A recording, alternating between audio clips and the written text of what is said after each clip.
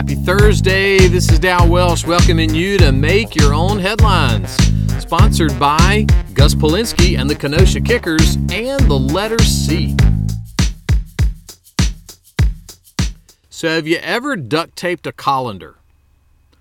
I was reading an article posted this week by a financial planner in Arkansas, and this is what she said about charitable giving.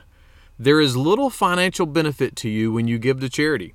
You had money in an account, you wrote a check, and then you had less money. It's as simple as that.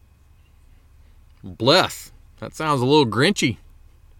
But then she tells the story of having dinner with Chad and Melissa. They were having spaghetti, and she noticed that Chad and Melissa had duct taped their colander.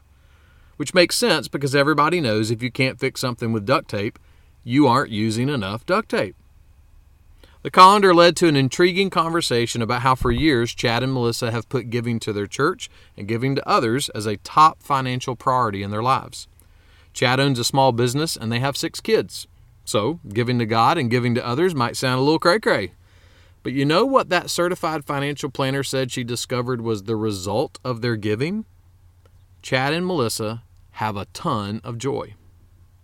There's this thing called FOMO, which means the fear of missing out. FOMO seems to be at an all-time high this year.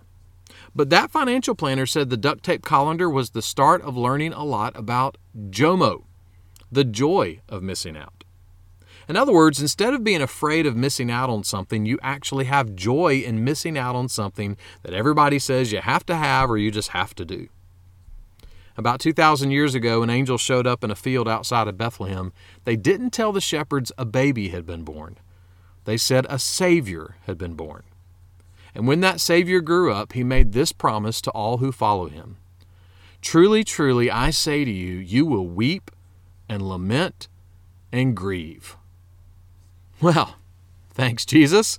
Have yourself a merry little Christmas too. But then just 2 sentences later, he said this, I will see you again, and your hearts will rejoice, and no one will take your joy from you. The treasure of knowing Christ is that it is absolutely impossible for your joy in him to be taken away. So, tape up your colander and have yourself a JOMO little Christmas this year. Make that one of your headlines today.